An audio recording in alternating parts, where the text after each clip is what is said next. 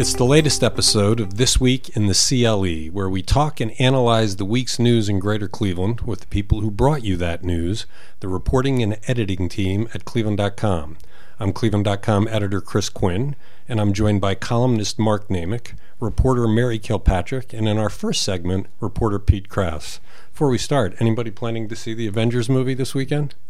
I have to take a group of teenagers to see it, but they're not letting me go in with them. Wow, you're the Iron Man. Let's start with local taxes. The short version is that ours are high. Pete, what's the slightly longer version? Well, the slightly longer version is that our taxes are higher than a lot of our peer cities.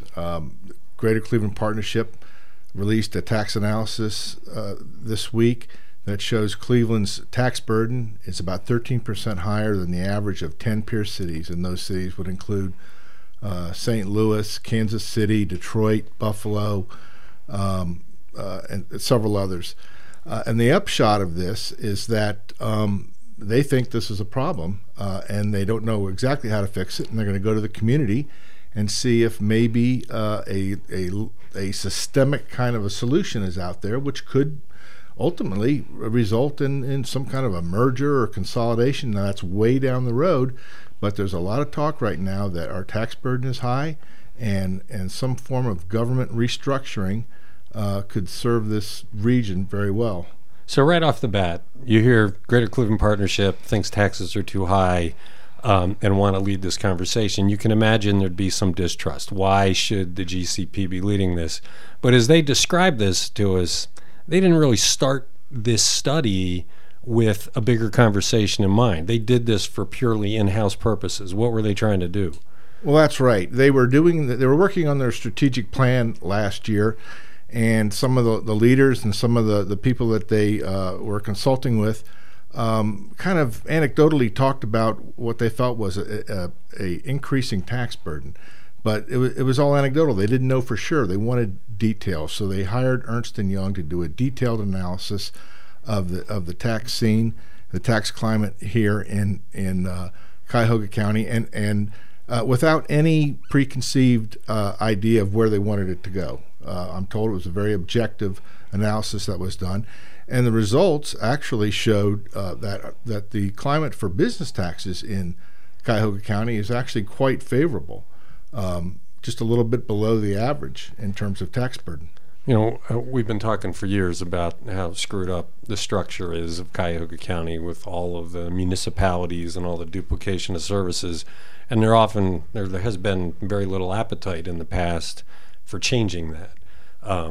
This tax study opens a conversation. Pete's working on a project that'll go into what St. Louis is doing to overcome some of those same challenges, but what's it going to take to have a real discussion about genuine change in this county? One of the first things that has to be done is we clean up our county government, because right now that's an example of this change that voters supported several years ago, but I can see you easily losing faith in it because we've been reporting on, and we'll talk more about this in a moment on the podcast, the problems they're facing. So I believe the public would be skeptical of trying to go forward into any kind of reduction or more centralized government when we're seeing our county government struggle. Now, we know where the resistance is going to come from. It's been the same thing. We have municipalities and school districts and multiple layers of things going on out there. No one wants to give up that because it is a hard sell to local voters. I want my school district. I want my police department. I want my services. They're mine and I'm paying for them. It's going to take huge effort by leaders to make a change. Yeah, but here's the dilemma, Mark. Well, I just mentioned how the survey showed that business taxes were quite favorable. It's the state taxes and the local taxes in Cuyahoga County that are extremely high. And in the case of local taxes, property taxes and local income tax, it's nearly 40% higher than these peer cities. And the fact is that it's only going to get higher. I mean, we've had a lot of recent increases, and there's a lot more that are in the hopper. That's the sales pitch to support this. Is right. That we're going to lower the taxes. But I've read the study, and the state taxes have been going down. The legislature's been working on that Right. for quite a while, and that was rated pretty favorable. Where we the taxpayers get hit is on the local and the multiple taxing agencies from Metro Parks, Greater Cleveland, our 105 taxing agencies region. covering our Everybody's region. taking a little piece. And what's interesting about the study, when you look at them individually, it doesn't feel that bad, right? Sure, a few more pennies for the park system, but you have to always put it in the larger context. Well, everything is coming. That's what the GCP endorses taxes, and they said they've always looked at them in a vacuum, one at a time. And when you look at one tax, it's always like, yeah, why not? It's the mass. But we're kind of straying a little bit from the bigger point. And you've been looking at this. Cities that have done consolidation are outperforming us, right? I mean, you've looked at a bunch that have done this, and they're doing better than we are. Well, they are. I mean, and a lot of it is anecdotally. But here's some analysis that was in this report by GCP. The two cities that had the lowest overall tax burden in that study they did were Nashville and Indianapolis. Two cities that merged their governments long ago. So that's some evidence that a more centralized government structure, one that can better allocate resources, limit the amount of taxing that you have to do, is preferable to something that we have where we've got 57 cities and villages within Cuyahoga County alone. I'm working on a lot of research into what's happening in St. Louis, where they're looking to perhaps merge their city and their county and a lot of the operations of their municipalities, and the savings they feel there is considerable. Yeah, that series will come out the second week of May. As yet, it's unnamed, but Pete has a wealth of content that we'll be putting together, and eventually we'll be having a conversation at IdeaStream, sponsored by PNC as part of Cleveland Connects. Let's move on. Some pretty shocking news out of our international airport this week. The hacking of display boards for flights and baggage claim. The city's been pretty mum on this, so what do we know, Mary? So we've confirmed, right, that this is a hacking. Malware was somehow installed into the airport and the airport was hacked. But the city has been so quiet about this. They're not acknowledging what the problem is. The FBI told us that they're working on this problem to try to figure out what happened. The city won't even acknowledge that the FBI is on board. So they're taking a real head in the sand approach to this. Maybe they're not saying anything right now because it's an ongoing investigation and, they don't want to put anything out there. But it's been reported. It's happening. People know about it. They should acknowledge it in some way. Well, I wonder. I mean, if you have hackers into the airport system, right? They're in these systems that aren't life and death, but there are systems in that airport that are life and death. You have the air traffic controllers and things like that. Is there a danger if they reveal information that the hackers could somehow use to expand where they've caused the damage? All I know is this is a really big deal. Even if it didn't affect travel, even if it didn't really affect travelers, itineraries, it's a big deal that our airport got hacked. My parents flew out of that airport on Monday. I would be really concerned. And I think that they have to at least acknowledge it. It's been reported. It's out there. Just say we know about it and we're working on it. Well, if it happened in Cleveland, could it have happened in other airports around the same time? Do we know anything about that?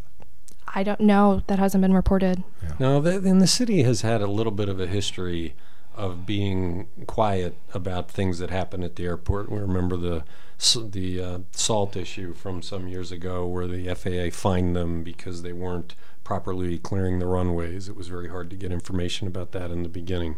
But this is the kind of thing that scares a lot of people. I mean, it's, if something goes wrong at the airport, it can result in a lot of injury and death. So looks like that movie with Bruce Willis, right, where they took over control of the air traffic control tower and mayhem ensued. Die Hard Part 54.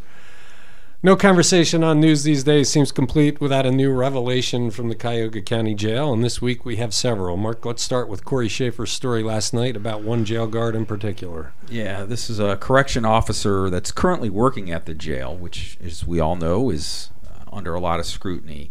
And she was fired from her previous job at the Cuyahoga County Juvenile Court Detention Center for throwing urine on a teenage inmate. It really, we could dedicate a whole podcast to this topic and this story because it is fascinating, the history in that story. But let's kind of jump to the punchline, which is, what was the vetting here? And what, did the county know about the this in this individual's background, which at this point they're saying they're gathering the records, trying to figure that out. But as I understand it, they're all in the same personnel system. So if you put in a Social Security number, it pops up. How did this go through at a time when jail guards at the county have been at the center of this investigation by the FBI, by the U.S. Marshals report for contributing to inhumane conditions.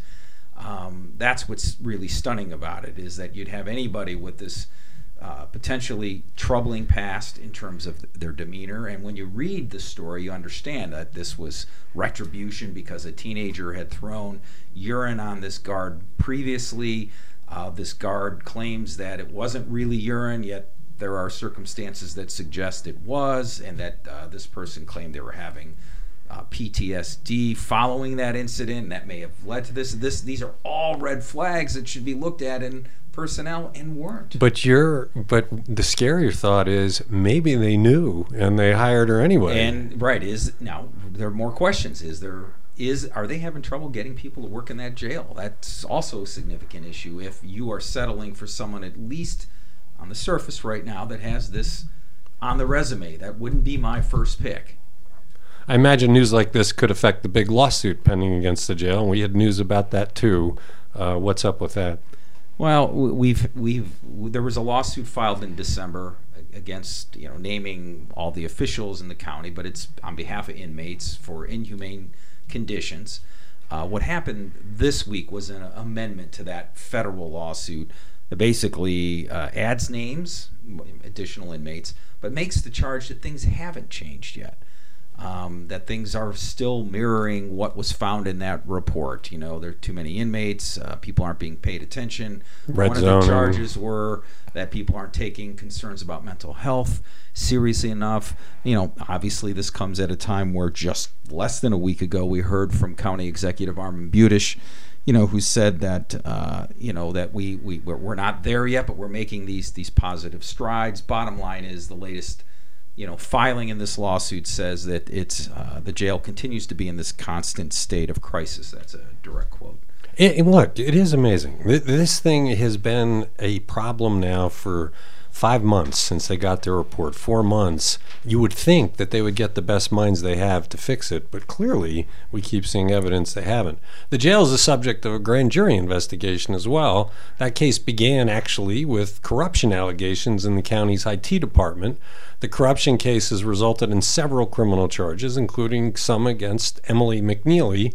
This week, prosecutors emptied their shotgun in that case, providing what is called a bill of particulars against McNeely. Pete, what's the upshot of what they filed?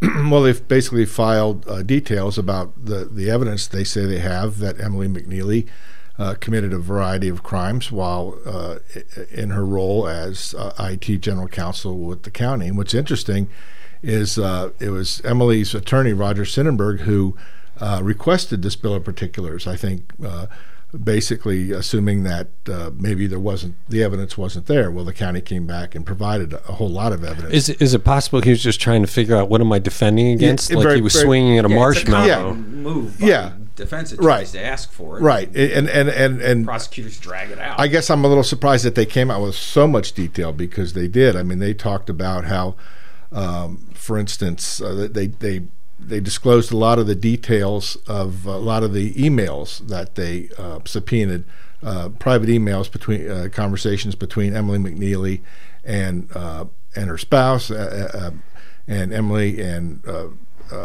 people at Highland Software, where her spouse works. I mean, she's being accused of basically having a unlawful interest in a public contract. That contract being between Highland Software and the county. Her spouse works at Highland Software, and these details show how she was involved in negotiations between Highland and the county over work that Highland might do for the county. And what was also interesting, back, I think it was the end of 2016, the county they contracted with a company called Cyber for this ERP project, their big computer project where they're basically redoing everything. And the company Cyber got a clean bill of health from Emily and others. And but apparently Emily's father was charged with accepting bribes from Cyber in Pennsylvania when he was chairman of the Turnpike Commission. Well, Emily never mentioned this to anybody, according to the prosecutors. And according to the prosecutors, the reason why she didn't do this is because she was ashamed of her father. She was ashamed of her past. She'd come to Cleveland, and she wanted to get away from it. And if she brought it up, she felt that this would be harmful to herself. And they're saying that's why she didn't do it. But the fact that she didn't do it, they say, caused the county to enter a contract with a company that later messed up pretty badly and didn't really cost the county money, but cost them a lot of time and effort and wasted. So Roger's going to have a tough time on his hands. Those are some pretty specific charges. Let's wrap up the county discussion this week. And to wrap it up, we have nepotism. Armin Budish wants more. Mark, what's he thinking? Well, I guess the last thing you ever want to hear when you have a county official under fire is, hey, I want to make it easier to hire friends and family. But specifically in this case, there is a captain in the sheriff's captain, who they want to make basically the interim director of the jail, or the jail director. But he has his wife's cousin is a jail guard there. So they wanted to allow they have to change the rules to allow this to happen, for him to be over a department with a relative. The problem here, in my opinion, is the obvious one. Again, this change at the county jail requires a very strong separation of powers between the guy in charge, or guy or woman in charge of the jail, and the staff. So now that you have a family member in that really does raise the question of, is that the best move? Well, what's interesting about this is the same day we broke that story, you had a column item about a city official who had been caught in a nepotism situation, and her son had been transferred repeatedly for getting into trouble. And the commenters on that story instantly went, wait, didn't I just read that Armin Budish wants more nepotism? And, there's great irony here, and the timing doesn't work well for the county. And again, maybe if you step back and you would say, should a wife's cousin be prohibited from having a job, or hurt someone else from getting a job? But in the case of where we need this strong separation of powers in the jail between the head of the jail and the guards, because they're at the heart of all the reform, just doesn't make sense here. It's not the right time to push for it, and it's up to county council to push back. Well, it's also coming at a time when the county has just basically redone its ethics policy. I mean, it's got new requirements of employees. They're going to be creating a new video that they're going to show employees about how they have to comport themselves, and nepotism is a part of that. Yeah, and I'll be surprised if this county council signs off on it.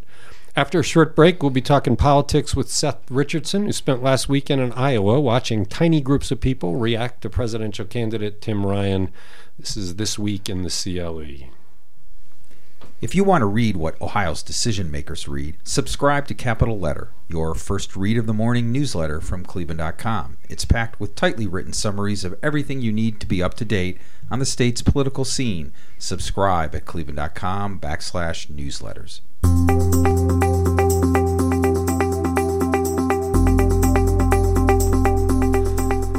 You're listening to This Week in the CLE. I'm Chris Quinn with Mark Namick, Mary Kilpatrick, and in this segment, Cleveland.com politics writer Seth Richardson. Seth, who has roots in Iowa, spent last weekend there getting a read on the campaign of Tim Ryan, the Ohio congressman seeking the Democratic nomination for president. Seth, give us the broad strokes. So I did see some promising things for Tim Ryan, like the people who he did go and speak to. They were very polite, I guess is the way to put it, saying, "Oh, he says some great things, and maybe he could. Anybody's got a shot, but for every like good sign that you saw like 3 or 4 bad signs. I mean." Of course, all the people that we talked to were very polite and said, yeah, it's great. The problem is that I don't know that, you could count most of them on like 2 hands every event that you went to. So that was kind of the big takeaway that I saw. Also, the organization of his campaign was definitely a little scattershot. So the nicest way to put it is he probably has a long way to go. Were you the only reporter there? No, most of the time when you go to these things, local press will often show up because the candidates are going there, and this is kind of their Super Bowl. I think that the Washington Post did end up showing up after a while, but at least one event there was almost as much press as there were people attending. That's not a good thing, I should say. There were probably about 6 or 7 press. I think only 9 people showed up. So definitely some hollow rooms, to say the least. So you talk to him, right? And so what does he say? I mean, you're not going to win the nomination by talking to 9 people at a time, right? So what does he say about it? He's got to be disappointed.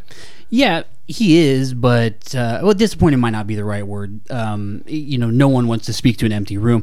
His plan of attack right now is he is hoping to have kind of that one big moment that sort of takes him out and makes him stand apart from the other candidates. Basically, some viral Twitter moment or a video where he's making a rousing point, and then all of a sudden that builds onto something.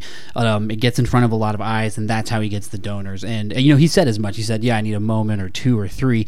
It's just hard to see him getting that moment when, a lot of the times when you do have these candidates who kind of, blow up, it's because their crowds are growing, more people are going, and then something comes out and they're like, oh, look what this candidate did, and then a million people see it on Twitter. But the odds of that happening are so unlikely that it seems kind of a quixotic way to run a presidential campaign. Do you think he's considered any sort of yoga component to that big moment? I know he's a big fan of yoga. Maybe a yoga tutorial. I could see that going viral. I will say that if he has a base of support, or if he is going to have a base of support in Iowa, it's going to be in Fairfield, which is actually nearby where I was born.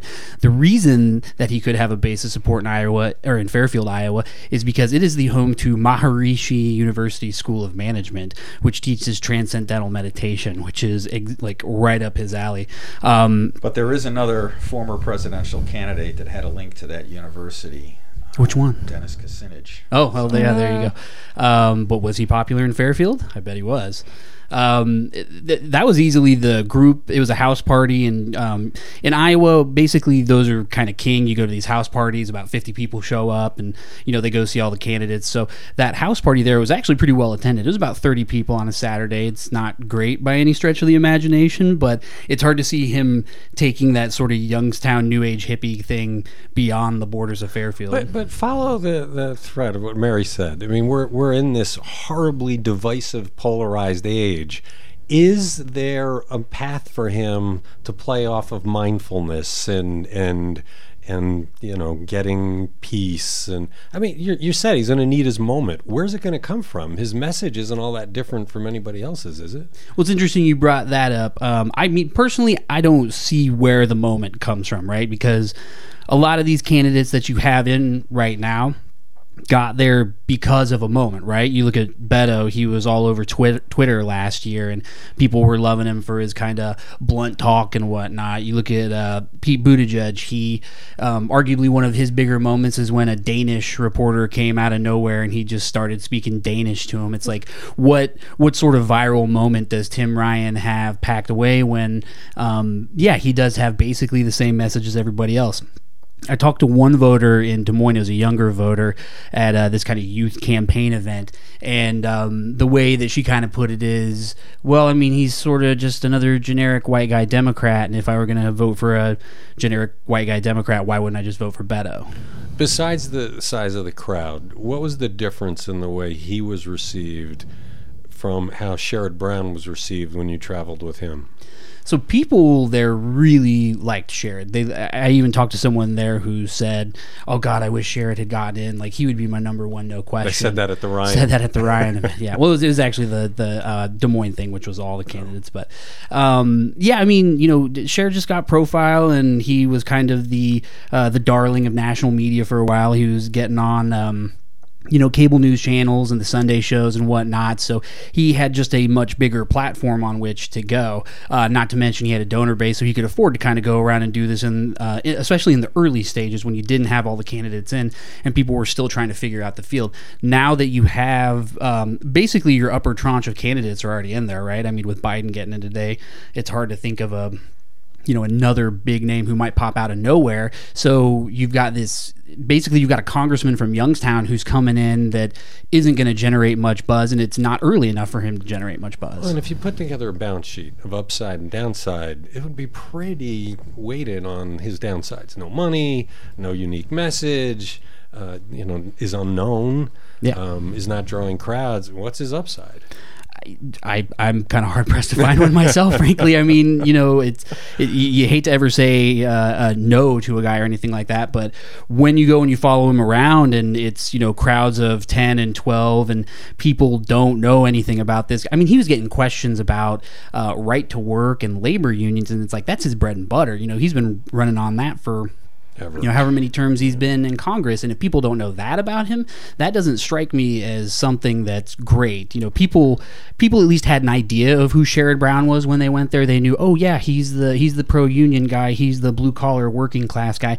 They don't really know who Tim Ryan is, except for he's the guy who challenged Nancy Pelosi. That's his claim to fame. So Seth, I'm going to be a little cynical here, but is this Tim Ryan trying to get his name out there and trying to get more, recognition on the national scale? Is that why he's running? I don't want to necessarily, say that it's one way or another, like what Tim Ryan is trying to do. But I mean, when if it's hard to see a way that this guy is going to win, right?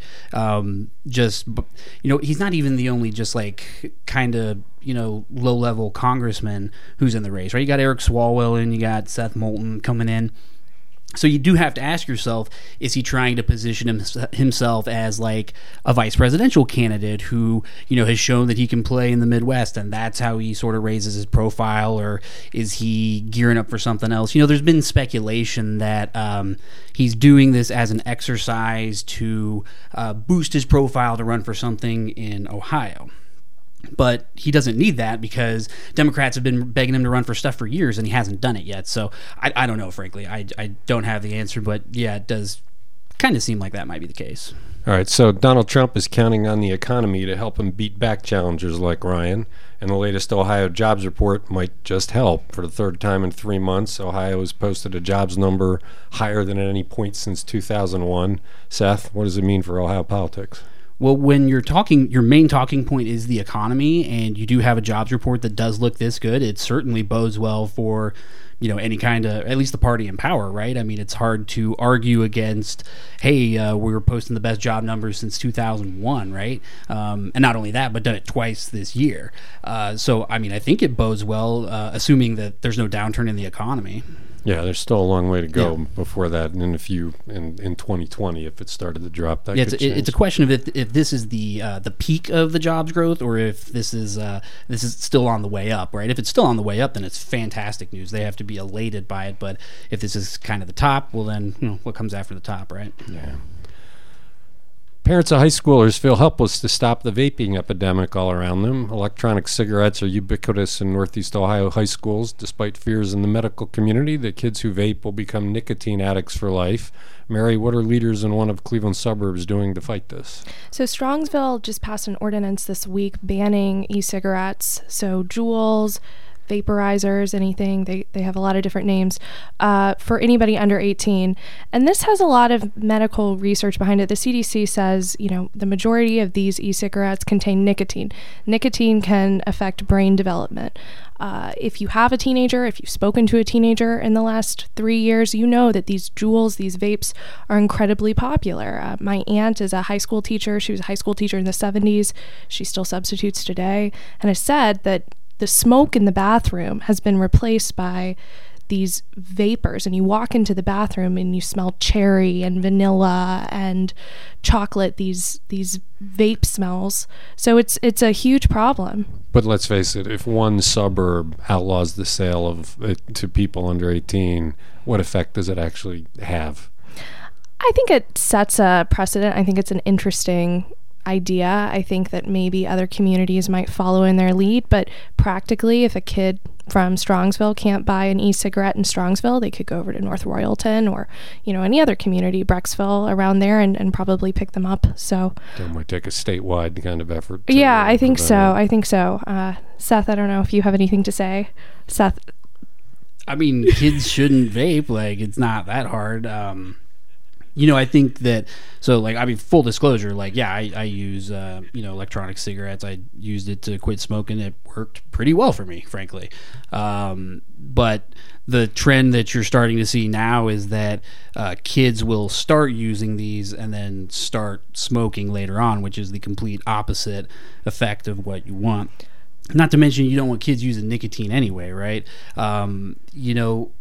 I think there's been it's been really an unregulated kind of market because it doesn't fit squarely into anything. So I think what you'll probably start seeing is some cracking down on a lot of the flavors, like you said, because that's kind of the appeal. A lot of the packaging too, they're small, they look like flash drives.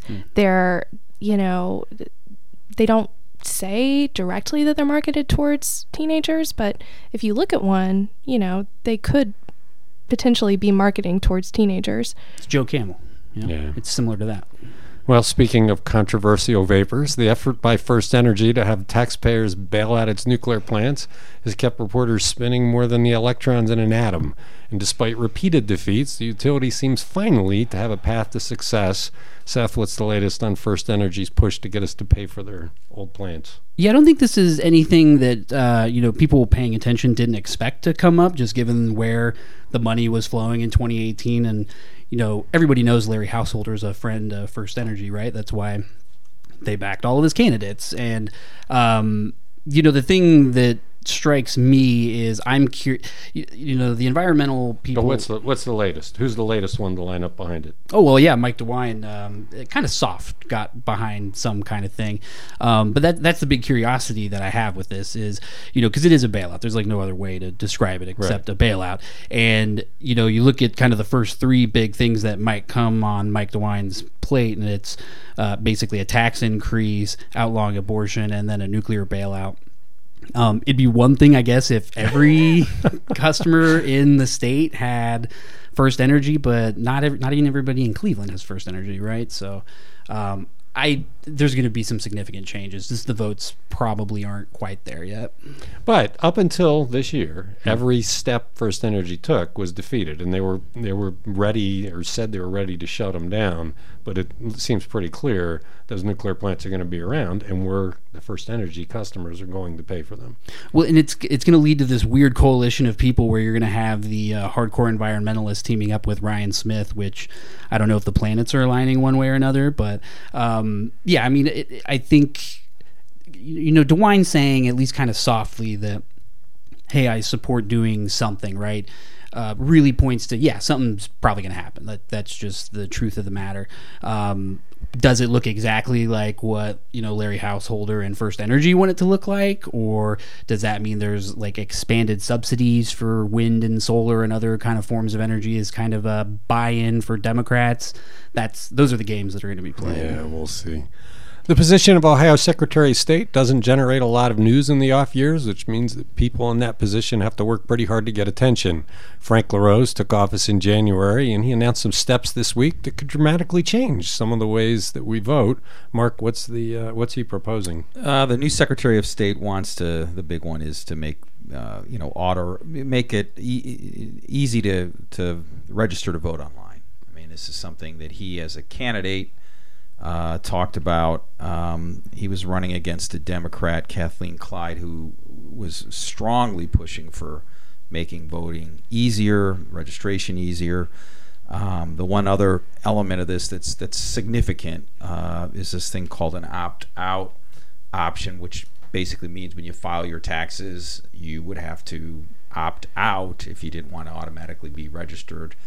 They also want to see if they can get the state computers to talk to each other for a change, so that when you update one address, that address can get over to the Board of Elections, so that you're not getting cards threatening to cut off your voter registration. And that's a significant difference than the last 8 years under John Husted, who's now Lieutenant Governor. I mean, he had led the charge to purge voter rolls if people didn't vote in certain number of years. Well, LaRose is still saying he's going to send out those cards, but his hope or his argument is if you support me in this idea to make our computers talk to each other, help us update addresses, we won't ultimately need this down the road. Because they'll know that people are still at the address they're registered at, which would be a pretty big step forward. It kind of runs counter to what we've seen in the last 8 years. And we saw that LaRose in the campaign, and again, I think he was really pushed by Kathleen Clyde on this.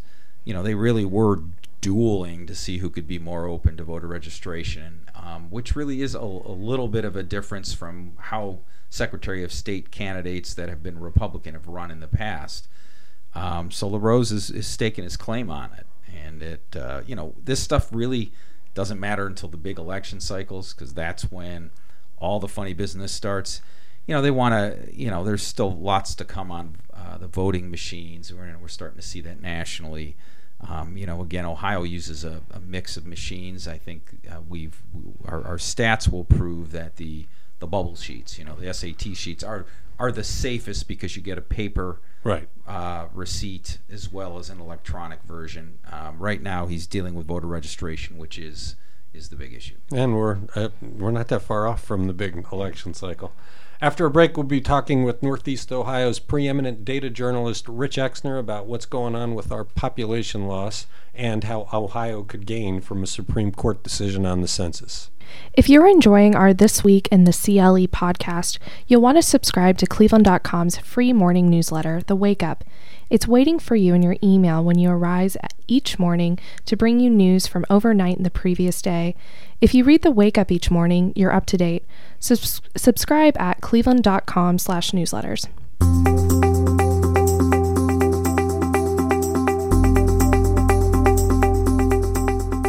In this segment of This Week in the CLE, we're joined by data journalist Rich Exner, who spent a good part of the week looking at population trends. A year ago, Rich, John Pinney alarmed the region with a City Club speech about the region's economic woes that focused a good bit on population decline. And here we are a year later. We've lost 4,500 more people in Cuyahoga County, which was the 9th worst in the nation. Where are they going? Shuffle continues. It's Cuyahoga County losing population, but the region as a whole, again, essentially flat since 1980. People moving around within the region. But Cuyahoga County keeps dropping. Cuyahoga County keeps dropping another 2,000 or 3,000, I think, in the last year. How did Columbus and Franklin County do? Franklin County picked up. Now, keep in mind, Franklin has a lot more room, so when people shuffle, they're not necessarily leaving the county, so that comes into play. But even the Central Ohio region is getting larger population-wise, while Northeast Ohio in some years is shrinking, if not in better years staying steady.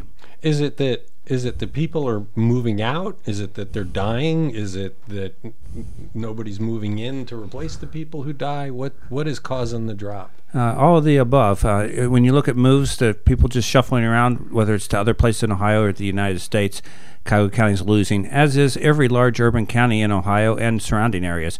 But what's hurting Cuyahoga County is, while that happens, they're not picking up enough numbers to new births. I think that's a product of the age of the population in Cuyahoga County. We just have barely more births than deaths, where Franklin County, where Columbus is picking up thousands of people that way. Are they generally a lot younger down there? Generally younger population, so they're that childbearing age more so than people in an older county like Cuyahoga. When you look across the nation and you see places that are growing their population, what are they doing that we're not doing? Getting good weather, I think. you see a lot of that is in Arizona, across the south, west coast. The other thing is that a lot of those places that are growing are, while Cuyahoga County picks up people from international migration, not to the numbers that they do in some other large areas. In fact, Cuyahoga, or the state of Ohio, just picked up barely enough people through international migration to offset those that are moving elsewhere in the United States. But immigration is not really doing much for Cleveland and Cuyahoga County. If it would be a lot worse if it wasn't for immigration, and they have picked up a few thousand people each of the last several years that way. But you think those before we were here, and Cuyahoga County was growing leaps and bounds in the early part of the 1900s. That was immigration doing it. Where is the immigration that we're getting coming from? A little bit of both. Not as much in like you hear about in Texas or in Florida and California from the Latin America or Spanish-speaking areas. We get more. The immigration we're picking up is from the Middle East and in some Asian. Our Asian numbers are still a small group, but it's getting larger, and they tend to be high incomes when they get here. And last 2 or 3 years ago, Cuyahoga County was picking up a lot through refugees and so forth too. Do the cities that seem to grow the most with immigration have programs that help them do that? I mean, is part of Cleveland's issue is that we're not doing enough, or does that not matter? Philadelphia is a place that's made a real focus on that, and they're growing faster. Now, is that because of the programs, or is that because they have jobs and a network of people? Thinking back in the early 1900s, from what I heard, a lot of people go where their relatives were. So it's probably a little bit of a lot of things at work, but certainly programs could help and make people comfortable when they get here too, and that's what some of the programs here in Cleveland try to do. So with the census coming up, there's a big debate about asking a specific question on the census form that many people believe would discourage immigrants from answering or participating. You did a story this week that showed that actually, even though it might not fit the philosophy of many people who live here, this could actually be beneficial for Ohio. How does that work? Well, the fear is that by just simply asking the question that people won't respond, and it could cause an undercount. In California and some of the states are concerned because they have a lot of non-citizens, or even amongst a group of people that are citizens that their concern is that they're not going to answer. But when I took a look, and right now, if you were doing the new congressional seats, Ohio would be exactly the same at 16. Projecting forward, Ohio loses a seat. So what I just did a little bit ago in the rough numbers, take out every non-citizen that's estimated to live in the United States, California would lose 3 seats. Ohio still loses a seat. We lose a seat no matter You what. lose a seat anyway. Now, the question is, there is some speculation that even legal citizens will be scared away from answering the question, too. So, it's kind of dicey where you go on this. But if you take all the citizens out, it appears that Ohio would still be losing a seat, or non-citizens. And the issue, as we know, came before the Supreme Court this week. And, the reports from reporters there interpreted the questions from the justices as being skeptical of why we shouldn't ask the question, which surprised some observers, but they seem to be skeptical of the group, these groups, arguments against the government doing it. Although it did, in reading the stories, it was hard to discern what's the constitutional issue that opposes it. I mean, there were census forms in previous decades where the citizenship question was asked, and but not always, not to everyone, and it was usually a trigger question, or it followed if you answered one way, then you got that question. This is different in that everybody will get this question, and they are concerned that even though Puerto Rico is an American territory, people still are hesitant to respond on that citizenship question. Yeah, well, and the research was pretty clear that it will have a percentage decrease in participation. The Supreme Court case is about, does the government have the right to ask the question? Right. And whether they're fulfilling their constitutional responsibility to count everyone, does it stand in the way of getting the best accurate count possible? Census will still try to estimate how many people live in places, even if they don't return the form, but it makes it more expensive and introduces more possibility of error. You said that there's a thought that it would discourage actual citizens from participating. What would be the fear there? That's what some of the advocates of not having this question are saying. Well, because you might be a citizen, but you have non-citizens in your household, so you don't answer anything because you don't want someone to take a look. There's just one census form per household, so you're filling it out for everybody when you do it. So what do you think? What do you think that means for Ohio in the long run? Nothing. Ohio only has about estimated 250,000 non-citizens, so in that number, it could mean nothing. It could mean a lot for a place like California, not only in losing congressional seats, but then when they go and draw the lines, remember they use these same numbers to draw the lines, so it could end up being it really changed the boundaries that you have to draw to come up with the right number of people. This is one of those deals that even though they're counted and they figure into the lines, they can't vote. So you don't, when you're drawing the lines, you don't take out the people that can't vote. The lines are drawn based on the size of the population, even though a smaller population is eligible to vote. Right. And they don't, as of now, they don't count for the purpose of congressional districts how many voting age people are there. It's how many people are there. It's just total people. It's like the way they do the prisons in Ohio for the state districts. It seems pretty clear that the census is supposed to count everyone, and I haven't even seen that disputed seriously amongst people on this question. What apparently is more of a possibility is if Congress would ever want to change what you use for the number to draw your districts, which is different than counting people for the census, and how you draw those districts. Apparently New York several years ago did have a citizenship requirement on drawing their districts within the state, and actually paid the Census Bureau to ask that question on their forms.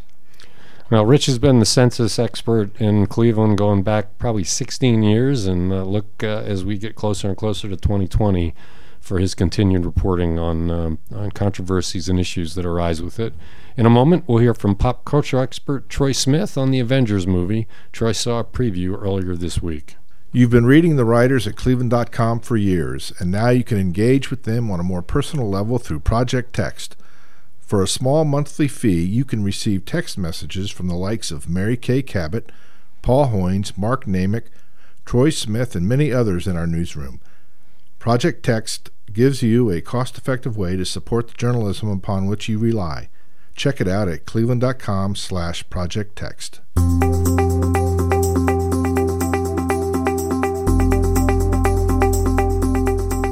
It's This Week in the CLE, a conversation about the week's news by the people who bring you that news. I'm Cleveland.com editor Chris Quinn, and I'm here with columnist Mark Namick, reporter Mary Kilpatrick, and in this closing segment, Troy Smith, who spent more than 3 hours in a crowded movie theater Tuesday so that he could tell you today whether the final Avengers movie is worth seeing. Don't worry, there are no spoilers here. Troy, what do you say? Just 3 hours and 58 seconds to be exact. Biggest movie of the year. Probably will set the record for the highest box office opening weekend ever. The excitement's real and the hype's real. It's a good movie. You like it? You recommend it? Yeah, I think 3 hours is a long time for any movie, and I was telling Mark earlier, I think it's like 10 minutes shorter than Gandhi to give you an idea. But it moves a lot faster than Gandhi, as most things probably do. And you told me there's no little extras. Yeah, there's no so post credits. As soon as that credits start. Yeah, there's like a tribute to all the characters after these 22 films, but there is not you don't have to stay for a tease for Spider-Man Homecoming or something like that afterwards. It just ends. So there were 22 previous This is the films? 22nd film in Marvel's cinematic universe. So I don't know how many hours that is, but if I didn't see any of those and I wanted to feel like I knew what was going on in this one, what are the 5 that I should see? The 5 movies you should see. Wow. I would see both Thors. We'll see Captain America Civil War. Got to see Infinity War, the one before this, obviously. Then just throw in another one. Guardians of the Galaxy. First Avengers. Yeah, you could see. Yeah, and they do reference. I don't. No spoilers. They do reference the other movies pretty well. So yeah, It's a big summing up. it is. I think for me, if I was reviewing it, I would say there's plot holes. There's some things that you might roll your eyes at, but overall, it's such a great conclusion of all these films. When a lot of franchises can't even close out a trilogy in proper fashion. Is this the best of the Marvel Universe movies? No, I think that's still Black Panther for me. I'd rank that number 1, and then Guardians of the Galaxy and the first Iron Man, which began all this in 2008. Those would be my top choices. It's 3 hours. It can't be 3 hours of nonstop action, right? There must be. I'd say. Is there a point at which you can go to the bathroom? I picked 4 points in this film where you can run, pee, come back, and not have missed too much. Basically, when Ant-Man comes on screen, go run and use the bathroom. And there's a couple Thor scenes where you could get away with ducking out. Is there any poignancy? Is there any, kind of big goodbye, or is it just action? There's big goodbyes. There's moments. I cried. Joey Morona, my colleague, said he cried 6 times. I don't know what those other 5 times were. He's a little more emotional than me. But there's emotion. I think I have a cousin who's 10 years older than me, a huge Star Wars fan. He loves these movies. He says this is this generation's Star Wars. Could you talk a little bit about that? I mean, what's the connection there? What is it about these movies that people identify with and love? Because I know people who go like Joey, like religiously. So I think that it's, superheroes are kind of larger than life figures in movies have always been the thing. Even, for some of us, it was reading comic books as kids and you're seeing these characters come to life. I think for the younger people, it's seeing these larger life characters that have this human quality. And I think that's what's made this work more than, say, the DC movies that have failed lately with Batman and Superman. But also what Marvel's done so brilliantly is incorporating all demographics, shape, size, men, women. If you look at Captain Marvel to Black Panther, they really have something for everyone in the collection of movies that they've done. Which characters would you recommend people key on if they're watching the movie? They've narrowed this down to the core Avengers. So you got Captain America, Iron Man, Hulk, Thor, Black Widow, and Hawkeye. So they've really narrowed it down to those people in this movie. The way that Infinity War ended, that was what was going to be. Mark, I don't know, Mark, did you see Infinity War or you just do a drop-off of your daughter? Like, go, I'll come get you. No, she's not letting me go in. Okay. I'm taking her. But I will tell you this. So my daughter is a teenager. We had themed birthday parties for every year. One of those was a superhero party, which I thought was great. Everybody came. Being a different character, had a cape on as a kid. I've been in the car with the teenagers, and they talk about this culture of this world of Avengers with the same intensity of people trying to solve the Middle East peace crisis. I do hope my daughter will give that the same attention someday, but it's real. People have been talking about it. She's getting to see it at a preview Thursday evening. And you really won't go in and see it? No, I don't have a ticket. I'm the Uber driver. The tickets are hard to come by for the opening. For the first weekend. Yeah, it's going to be a huge movie. And the reason we're talking about it here especially is there's a huge Cleveland tie-in with the Avengers franchise. The first Avengers movie was filmed here. Captain America, Winter Soldier was filmed here, directed by the Russo brothers, who then directed Civil War, Infinity War, and Endgame. The Russo brothers being the Cleveland natives, yeah. The children of a Judge Russo. Yeah. You going to see it, Mary? Oh, no. I'm not. No, I have no interest in it. I'm glad other people, it sparks joy for other people, but, not my cup of tea. All right, that'll do it for this episode of This Week in the CLE. Thanks to Mark Namick, Mary Kilpatrick, Troy Smith, Rich Exner, Seth Richardson, and Pete Krause for the conversation. I'm Chris Quinn, and we'll be back every Thursday night with discussion and analysis of what's going on in Northeast Ohio.